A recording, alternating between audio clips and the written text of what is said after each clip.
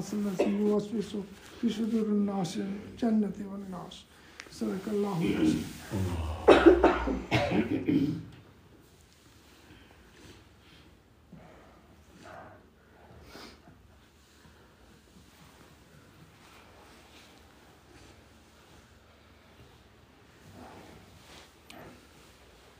The reason why we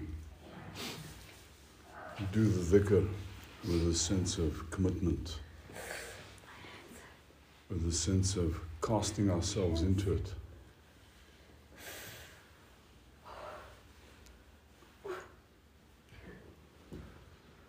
it's fine, she'll just breathe. She's cramping. It's cool, that's why.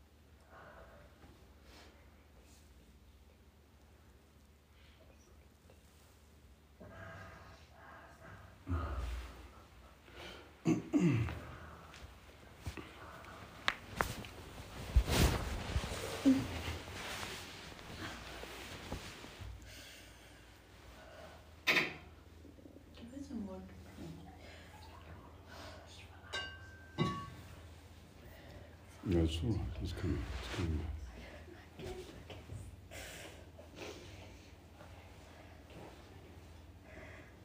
Is massage the right time? Gently. Should I lie down? Do you want to lie down? Should we lie on the couch? Lie down? No, it's fine. It's okay. Alhamdulillah.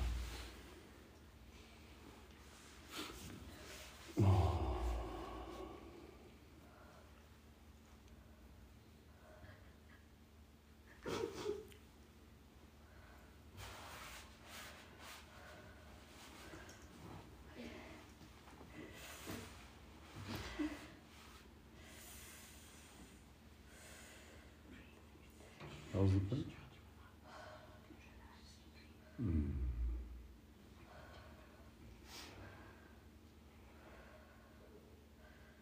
That's better.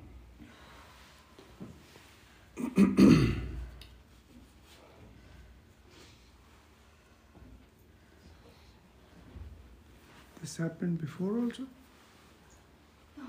It's never happened before. But I mean, this is a powerful because tonight.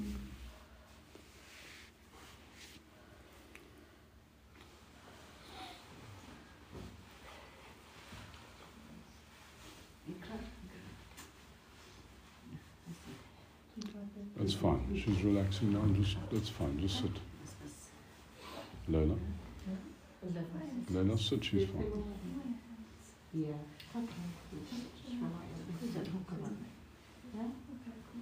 She's getting better. She'll get better.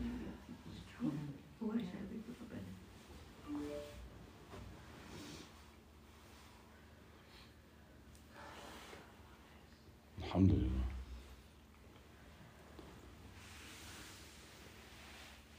So, as I was saying,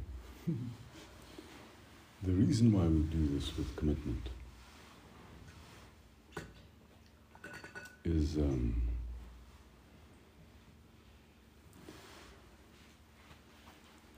we want to enact our conviction that Allah is real. Our experience of the world has been set up in such a way that it appears as if we are beings under threat.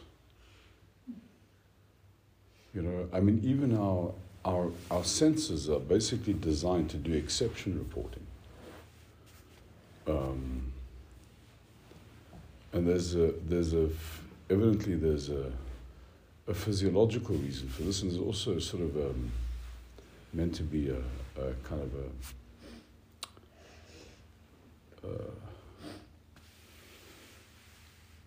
a survival reason in this. That we are when we assumed that when we were on the savannah in Africa, as when we just started out from the garden, and we kind of the reason why we were spying, stood on our legs and spied, is because we're concerned about predators. So our senses have been set up in such a way as to confirm the assumption that the universe is a dangerous place and things are out to get us. Which means that most human beings, their base experience of being alive is one of fear.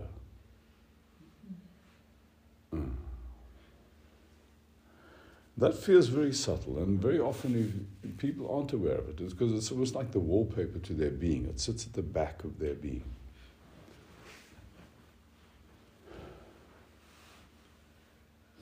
When you do something like this, what you're doing, the reason why you're enacting the dhikr in a spirit of forcefulness is that you are telling your being that you're communicating to your being a sense of conviction. Things are not as they seem. Things are not as dangerous as they seem. There is a Rabb. La ilaha illallah. There's nothing can harm you other than by his decree. He's inescapable. There's no master of outcomes other than he. And that, it is repeating that conviction with forcefulness, with starts to get through this backdrop of fear at the back of our being. And very often the first experience of that is cathartic, and that's what we witnessed this evening. It's like a release, like a letting go, like a,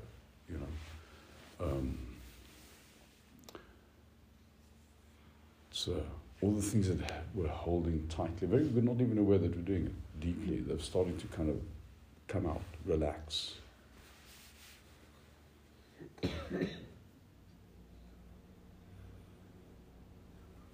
The dhikr then becomes a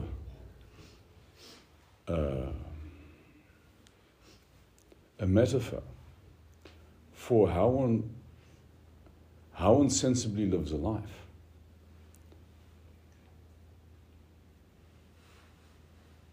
Act firmly as if you are enacting the conviction that there's no reason to fear. That Allah is real. That you are protected. That the Lord of the universe has your back. I'd go as far as even to say He is your back. You have no back other than He.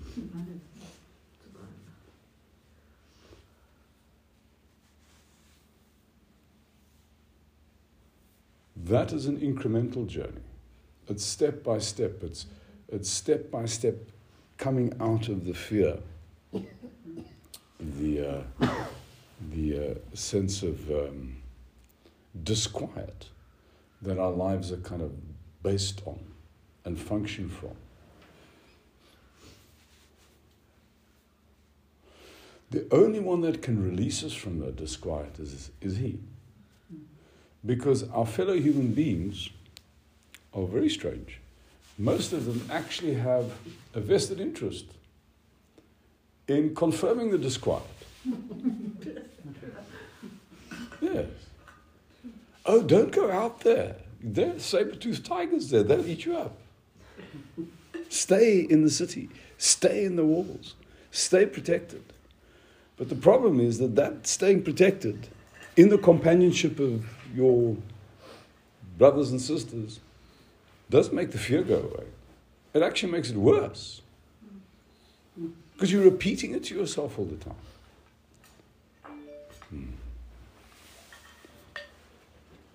So there is a piece to what we're trying to do, which is, again, forcefully get a glimpse of experience and get a glimpse of existence, which is outside what we've been programmed to be. We've been programmed to be model citizens. And what I mean by the model citizen is the model citizen who kind of doesn't get disruptive and obeys the rules and stays within the constrictions and the confines of what's, good behavior. I'm not suggesting that you have license to enact bad behavior. That would be very nice, but don't looking for trouble. It's not about giving yourself license to misbehave. It's understanding that it doesn't matter how good a person you are. It doesn't matter how many people think you're wonderful. It doesn't matter how moral they think you are, how charitable they think you are. This disquiet does not go away.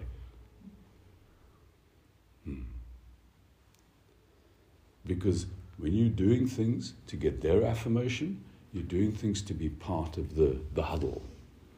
Metaphorically, we're all creatures of like this frightening universe out there. It's vast. And the only way we can deal with this is by going into a huddle. Don't look, it's very dangerous. Don't look, doctor, don't tell me. You have to be the courageous one who has the courage to look and realize that that is his face and that is your friend. It is your benefactor. It is your ally. He, through it, can do far better for you than they can.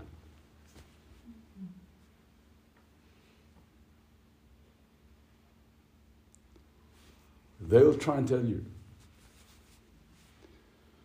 you're going to be thrown out to the wolves if you don't get married. If you don't get the job. If you don't take the next promotion. Who's going to protect you? Act with the conviction that he's going to protect you. He fulfills his promises. He will protect you.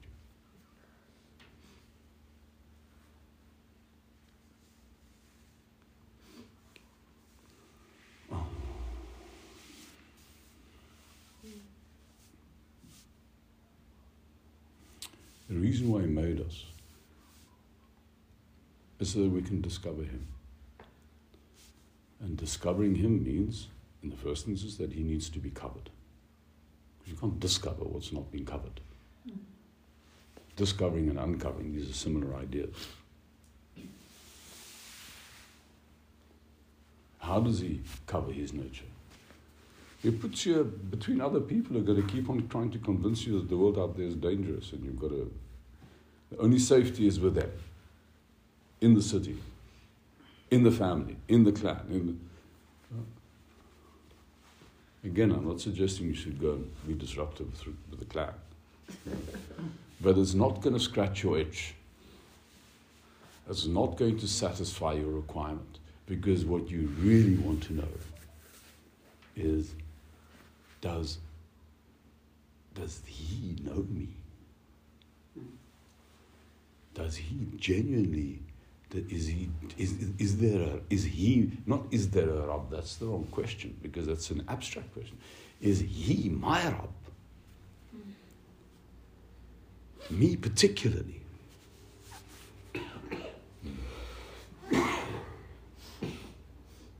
And you will discover that he is, if you act on the conviction that he is. So you do your dhikr with the conviction that he is. You do your dhikr to exercise the conviction that he is. You transact with others with the conviction that he is. So you don't have to make sure that you, in the transaction, get the last rupee of value and grind him. You can forgo a bit. You don't have to always look after your own interests. And when you consistently act on the basis of the conviction that you don't have to look after your own interests because your interests are looked after. You can trust him. He will demonstrate that he's trustworthy. If you consistently act on the basis of the assumption that you can't trust him, you've got to look after yourself, you will get more and more evidence for the fact that that is so. He says, I am my slave's opinion of me. Whatever you think about him. So transact with his creation as if it's a mean place trying to out. You'll demonstrate that's true. You wake up with a saber-toothed tiger in your bed. Alhamdulillah. May Allah grant us nearness to him. May He grant us annihilation in him. May He grant us death before we die. إن الله وملائكته يصلون على النبي يا أيها الذين آمنوا صلوا عليه وسلموا تسليما اللهم صل على سيدنا محمد عبدك ورسولك نبينا وعلى آله وصحبه وسلم تسليما سبحان ربك رب العزة عما يصفون والسلام على المرسلين والحمد لله رب العالمين. Bismillah ar-Rahman ar-Rahim. So,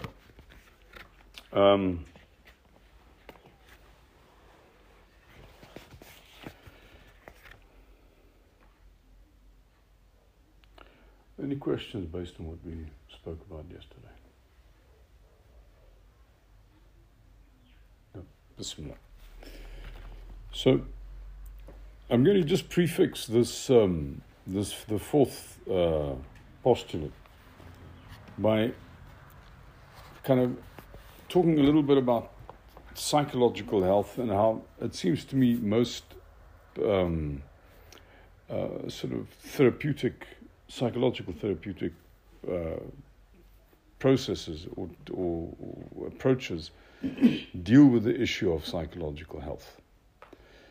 I mean, I think it's a reasonable supposition that anything that goes wrong on the inside is more than likely the result of something that happened to you in your past.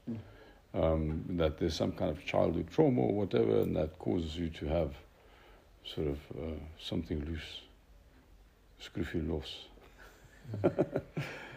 But and the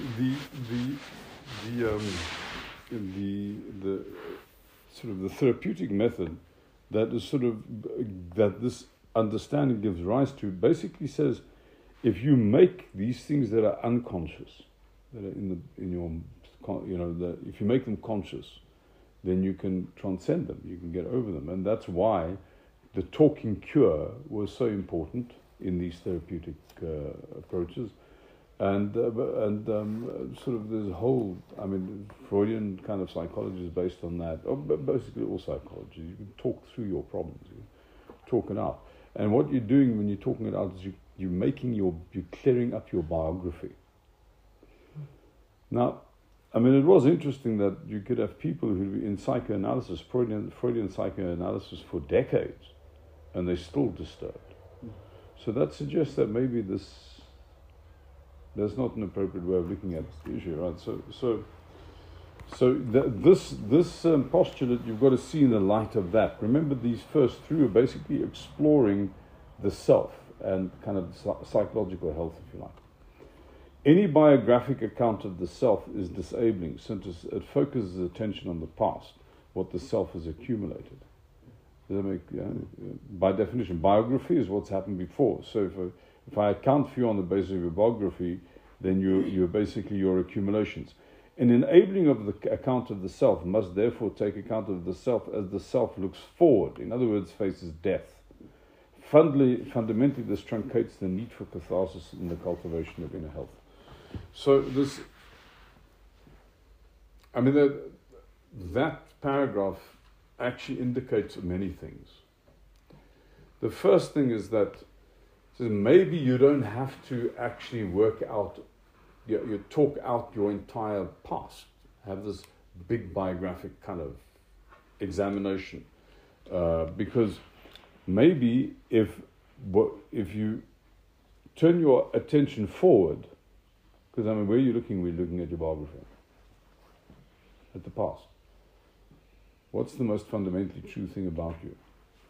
You're going to die. which means that actually to get your attention stuck in the past is not helpful. Where should your attention be? Your attention should be facing forward, facing the future, facing death. Now, what does dying test in us? We said yesterday? Giving unconditionally. Giving unconditionally. That's the highest form of giving unconditionally. Now, what would make it difficult to want to give unconditionally is your conditional motive. Where does your conditional motive come from? From the past. From your conditioning. Yes. So, rather than trying to work out all the things that went wrong in your conditioning, as you're facing forward, as you're grappling with the problem of what you should be giving now, you will start to experience resistance. Your own conditioning will start rattling at the cage. Say, I don't want to do this. The moment you recognize that, then you go back and you try and resolve the biographic thing that's causing this thing. In other words, you don't have to fix everything. You just fix those things that are hooking you so you can't move forward. So this is a kind of an approach to, it's a minimalistic approach to psychological health. You don't have to go and sort the whole thing out. You just, what's sticking right now? If we say that the final culminating moment is about learning how to give unconditionally, and your entire life is about learning that skill, that translates into an understanding of growth and how growth works in every moment that you're in. So, I'm in a situation. I want your kufiyah. If I want your kufiyah, who can withhold the kufiyah? If I want his hat, who can withhold the hat? He can withhold the hat. So who's got the power? Do you understand this? If you want something from somebody else, that person's ability to withhold what you want puts you under their thumb. And that's not just true about people, it's actually true about life experience. If you engage the moment that you're in on the basis of your expectation, your conditional motive, the thing that you want to get, the situation, the other defines you, and you get stuck. The moment I ask myself, not what I want to get from Felix, how can I help him? What can I contribute here?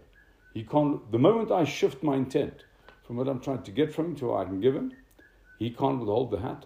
I slip out from underneath his ability to manipulate me, and I'm free. I rise above the situation. Every time you act on the basis of what you want to get, you get stuck. You stagnate. The situation defines you. Every time you act on the basis of what you should be contributing, you change. You transcend. You rise above the situation. And so your entire life is in a sense scripted for you to, step by step, rise above your conditioning. So you don't have to fix it all. You don't have to go to the past and have a long biographic recounting. No. All that you have to do is face forward and try your very best to do what is appropriate in every situation that you're in. And to recognize when you're struggling with your own nafs, and then to find where the root of that is. Why am I struggling with this? Then maybe you can do some biographic work. Yeah. Okay. So I'm going to just read it again. Let's see. Any biographic account of the self is disabling since it focuses the attention on the past, what the self has accumulated. An enabling account of the self must therefore take account of the self as the self faces forward, in other words, faces death. Fundamentally, this truncates the need for catharsis in the cultivation of inner health. You know what the word catharsis means? Catharsis means to clean out. You know, it's, what's that Zulu word? You drink seawater? Hlanza. Right. Oh, yeah. Yeah. Palaz. Palaz. Palaz. Well, Yeah, to cleanse the... To cleanse, yeah. So what does that suggest? If you're having to clean, what does it suggest? Purification. Well, that you're dirty.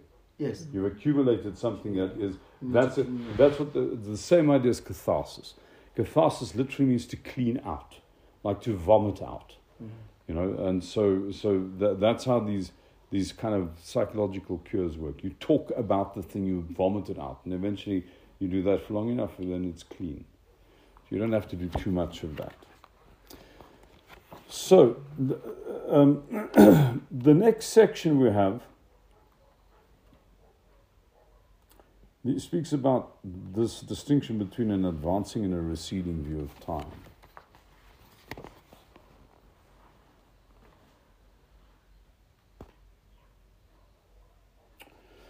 One's understanding of the movement from cradle to grave can either be based on an advancing or a receding view of time.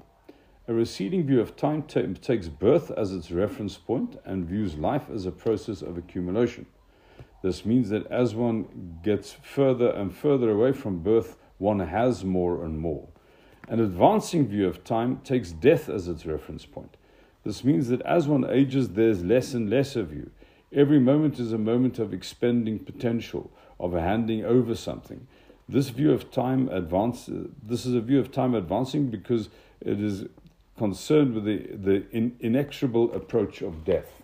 So, what are we trying to say here? Let's say what's between my hands is a description of a 70-year life.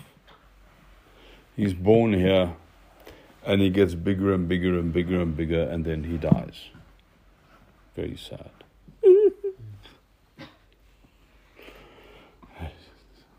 Sorry, I can't help it.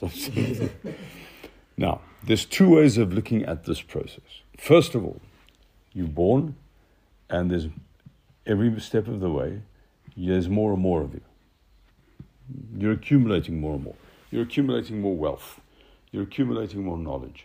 You're accumulating more experience. You know, which means this. You say there's more of you as you get older. Now, the reference point against which you are getting more and more is birth. That's the thing. So there's more and more of you, which basically means to say the reference point is moving further and further away from you. That's why they said this is why we call this having a receding view of time. If you base your sense of who you are on your accumulations, remember your biography is also accumulations of a kind, eh? Yes. Because it's what your experiences that you. But if you base your sense of who you are on your accumulations, then the reference point gets further and further away from you. There's more and more of you as you get older. And that's why the reference point recedes. You have a receding view of time. This is a problem. Because it also means that there's less and less urgency as you get older. You become, and you can see people who get old like this. They get old in a way which is really unpleasant. I mean, they kind of they're full of assumptions, and they're very stuck in their ways. They can't change their mind about anything because they have, in Afrikaans we say, "Hy so gemaak en so gelaat staan." Have you ever heard somebody say that? He was made like that, and he was left like that. Yeah. In other words, I am this stuff that's happened to me in the past. Can't change. I can't change. Reminding you back of the 70 years. There's another way of looking at this. That, remember you're moving from here to here. That there's not more and more of you as you get older. There's less and less of you. Every moment that you're alive is not about getting something. It's about expending something. You're busy expending a potential. Every moment, it's like driving, it's like your whole life is like a toll road. Every moment is a toll gate. It requires something of you for you to put in, and then you kind of get further and further in terms of your own potential. In other words, your life is not about an ongoing process of accumulation. Your life is about an ongoing process of expenditure, of handing over. Your life is not based on what you're getting. Your life is based on what you're giving. That's saying that I don't take as my referral point birth, I take as my referral point death. There's not more and more of me as I get older, there's less and less of me. Now when you get somebody who gets old like that, they get old in a very, very beautiful way. Because they become lighter as they get older. They might not have everything up here left because your brain does give in at some point, but they're not unpleasant to be with. They kind of they light beings. I mean literally L-I-G-H-T, light beings. And also light, as in not weighty. Yeah. They radiate. They haven't accumulated much. And they have an advancing view of time, you see. Because the reference point against which they anchor their life is death. They're not that interested in the accumulations. They're far more interested in the appropriate expenditure. That's how they base their life and they run their lives. They have what we call an advancing view of time. So these are the two ways in which you can deal with time. You can have a receding view of time, which is when you base your life on what you're trying to get, on what you're taking, your accumulations, or you can have an advancing view of time when you base your life and the meaning of your life on what you give. And support to that, the verse of Allah subhanahu wa ta'ala when it says, وَمَا تُقَدِّمُوا لِأَنفُسِكُمْ. Whatever that you think forward, that is what is for you. Alhamdulillah. And not what you... Yeah. Amazing. Fantastic. Thank you. Right.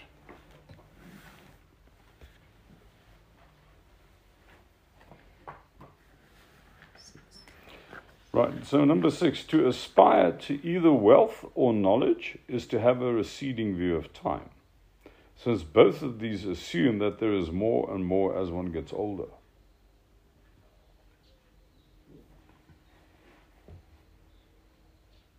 Do you understand how problematic this is? Yeah. Somehow, Chef, there's a saying that says the older you get, the smaller your brains become, like you end up thinking like a child. You forget now and then, now and then. Yeah. Well, Chef, this is a problem. This is problematic. What does it mean? Let me not assume. To aspire, in other words, to make knowledge something as an end in itself. I have to know more and more. To make that an aspiration. That means that you are busy piling up. You see, there's a difference between, you understand? There's a difference between knowledge and understanding. Yes. I mean, you must have met people in your life who, the guy is Hafid al-Quran. He can recite absolutely, he understands nothing. He's got a brain the size of a pea. Or the insight of a pea. He has no insight. Another person doesn't understand, he's got no knowledge, but he's got incredible insight. Yeah. That's the binary. Right? It's knowledge and insight. Knowledge being the accumulation of stuff. You see, I think that when we Muslims are enjoined to knowledge, what we're enjoined to accumulate is insight. It's like having a bag full of books, but you don't even know what is. Yeah, that's right. That's right. Yeah. What books do you carry on? It's like a donkey carrying a bag of books. Exactly right. That's exactly right. The donkey carrying a bag of books. Yeah. So I guess, Chef, before you go on, you'll unpack it a bit later, the cultivation of this understanding, this insight. Because I'm sure it has to be cultivated. If at one point I've got one guy who has studied all these books, but he does not have an insight, and one guy on the other side who haven't studied any of these books but has got an insight, it means there must be a way in which the first guy can cultivate the insight. No, yes, of course. What do you think of it? But again, there's that African saying that's marketing. The way the way they get you stay. Yeah, but that's one way of looking at things. Ek is so gemaak, ek is so gelaat staan. That's when you have a receding view of time. Yeah. But when you have an advancing view of time, you don't think like that. When you have an advancing view of time, your smallest of your brain is not a problem. It's only a problem when you have a receding view of time, because then you're beginning to lose now, you see, your faculties. So if your whole life is about loss, then losing your faculties is not a disaster. It's interesting. And I've just given you the key. To your question. To the problem. Yeah. How does the person who has all the books cultivate insight? I think two things. And the first one being relinquishing, looking at time from a receding point of view, letting go of what he thinks he knows, and paying attention. The second thing would be paying attention to what is in front of them, because they're trying to get to unload. Yeah, that's right. It's called curiosity. Oh, curiosity. Right, curiosity. Find what's in front of you more interesting than your supposed knowledge. Find what Allah's put in front of you, the most fascinating thing that's ever happened in the universe. Far more interesting than all the books. Whatever it is, no matter how, because that's His face that talks. Where's Allah? Where He's in front of you. Wherever you look is the face of Allah. What does the face do? The face talks. Mm-hmm. So He talks to you in every moment that you're in. It's a living conversation that you're having with Him. So, when you look at the situation that's in front of you, see if your knowledge is all in the books, it means you don't have to learn. If I know, I don't have to learn. Who's the person who has to learn? The one who does. The person who doesn't know. So the person who continues learning has to assume he doesn't know. Yes. He's not accumulating knowledge. He's always fresh. It's always a new thing. He stays curious. No assumptions. No assumptions. This is a new situation. He might on occasion refer back to, but that's why they said that. You know what I mean? But it's not, he doesn't force fit what he's seeing into the box. He uses what he's seeing as a way to rework the box. So he's actually in awe with everything you see. Absolutely right. He's in awe with everything. He's always in a state of amazement. Always in a state of just enchanted with his Rabb.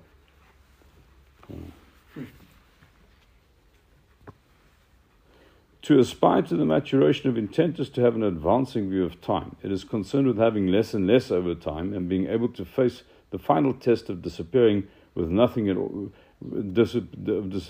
disappearing with nothing at all with equanimity.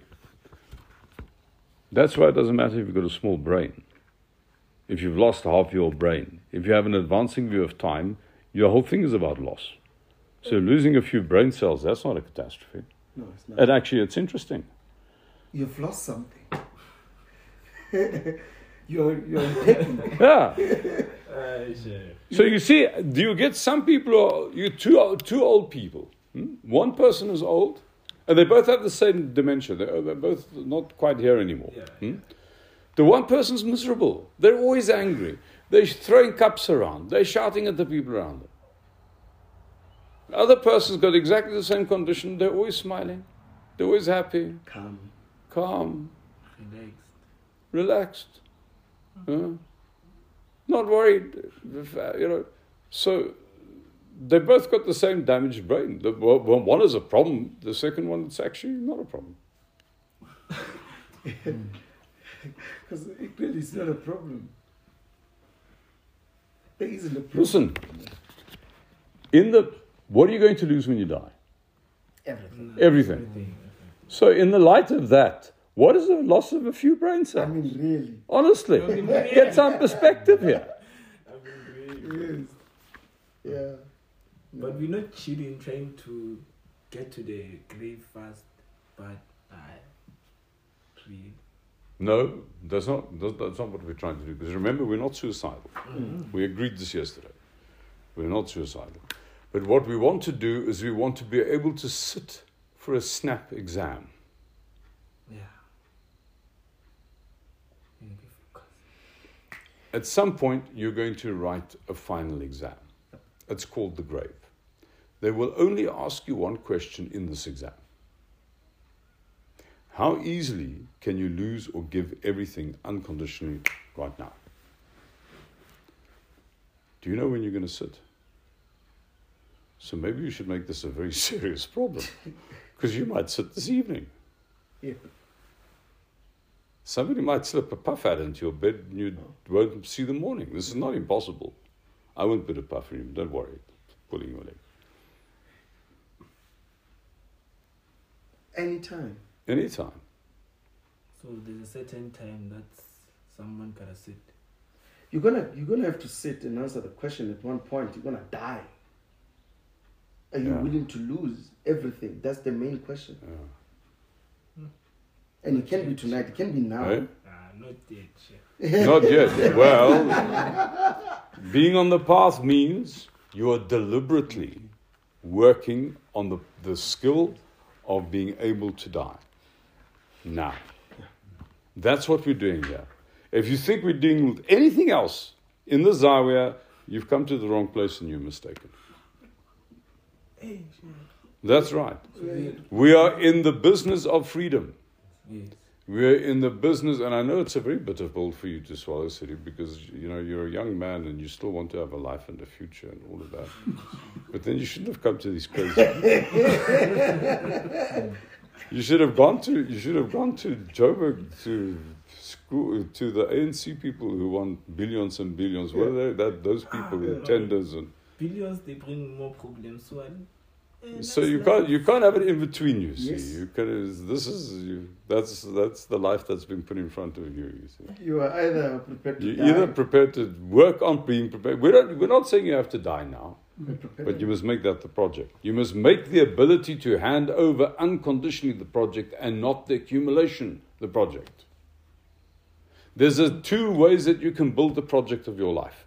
You can build the project on your life based on your accumulations, or you can build the project on your life based on what you're giving. What you are taking as your reference point in the first one is the fact that you've been born and that since then you've just been getting more and more. That's your reference point. What you're taking as your reference point with the second one, when you're building your life on what you're giving, your contribution, is the fact that you're going to die and you don't know when. It might be tonight. I know lots of people who are your age who are no longer alive, who were your age when they died. or younger. Or younger. So don't make assumptions about this thing. This thing about the possibility of you losing everything now is a very serious matter. It is the most important matter of your life. There cannot be another more significant matter than this. You see, This possibility makes absolutely everything else that you pursue in your life futile. you see, sure, can I say something based on what brother is saying? You see, death is something else that even now, if you ever can say that you mustn't be guaranteed that you will step out of that door, or you go to your home, or you'll do something. You see, as a Muslim, you see, because let me finish. You see, because I myself, you see, I've seen most of my friends, you see, dying in front of my eyes. You see, somebody can just come and beat him up and then just die in front of me like this. You see, so don't ever say that no, I'm too young for me to die or what. You see, because death, my brother, even every minute you mustn't expect that you'll reach another minute. You see, every hour you mustn't expect that I'll meet another hour. You see, every day you mustn't say that I'll meet another day. You see, so death is something else. It's something that is unguaranteed for all of us. You see, that's why. Right now you make me feel like I don't have a life, Chef. No. You take carry on telling. Yeah, so they say that they say what they say. the say that you said yesterday, which it means like, time is too short. Time is too short. So live your life that as you're going to die tomorrow. But at the same time, enjoy your life. Don't like, time is too short, so do things which is necessary for you to do. Because you don't have enough time. So do what is necessary. Because time is too short. You see, can I give you an example, and it is a practical example that I've seen. You see, last year when I was at home, you see, me and my friend, his brother is Tep. You see, we went out, you see, to play a pool, you see, yeah. Then it was in the afternoon, you see, we played pool with one guy, his name also is Tep. Do you know that day, you see, when me and sister Karabo's brother, when we left, they came and shot that brother. Same day. Dead. Same day. See, so Yeah, but so Siri, I mean, it is, you can experience this as very distressing, but you must understand that underneath this thing, there's an incredible freedom. There's a freedom which is really breathtaking, that really makes life worth living, strangely. If you have to have something, and you've got something that you can't lose, you don't actually have the thing has you. So there's a story that helps to make it this this pirate ship suffered shipwreck, and the ship was going down, and one of the pirates he had his sack of gold, from. And he was in the sea. He could see the lifeboat. He was trying to swim to the lifeboat, but this gold was dragging him under. And his mate said to him, "No, drop the gold, then you can swim to the boat." And he didn't drop the whole gold, and he drowned. And then they were sitting in the lifeboat. They were very sad. They said, "Ish, he really had to have his gold." And then the other mate said, "No. He didn't have the gold had him." If you are so attached to your life that you can't lose it, you don't have a life.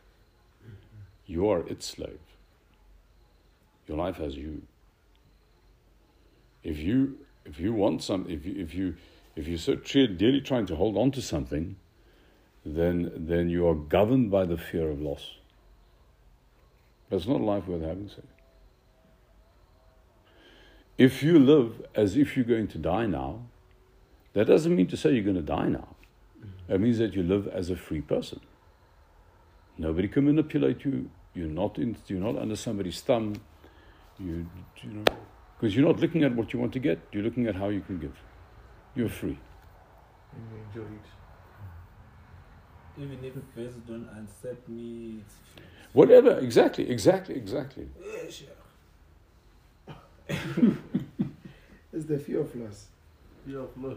But another question, because what I'm hearing from you is, for example, you are too attached, like the story you said, the gold. He was so attached that he couldn't get. But maybe somebody could have given him a better understanding what he's going to lose now, because he's going to drown, and then he lost the gold in his life. In a sense that I think that is what he is actually looking for. If you are afraid of dying, right? And what example can Sheikh give for that person to get over that fear? You face the same problem that I face, Sidi, because I'm also afraid of this thing. And if there's anybody around the table who says they aren't, and they're lying. We all have the same fear. Most of us try and hide from that fear. We don't look at it. How do we don't look at it by looking backwards. We look at what we've done, we've looked at what we've accumulated, what we're getting, etc., but if you stop looking backwards, you look forward for a moment, you'll realize, hold on, I might be frightened of this thing, but it is the fundamental reality of my life. Better I learn how to work with the fear, and I get over the fear. That I'm not trying to evade it the whole time. Because, and it's exactly as Sidi Yusuf said, there'll come a year in your life that will not have a year behind it. Why? Because it'll be your last year. You have no guarantee that that year isn't the year that you're in now.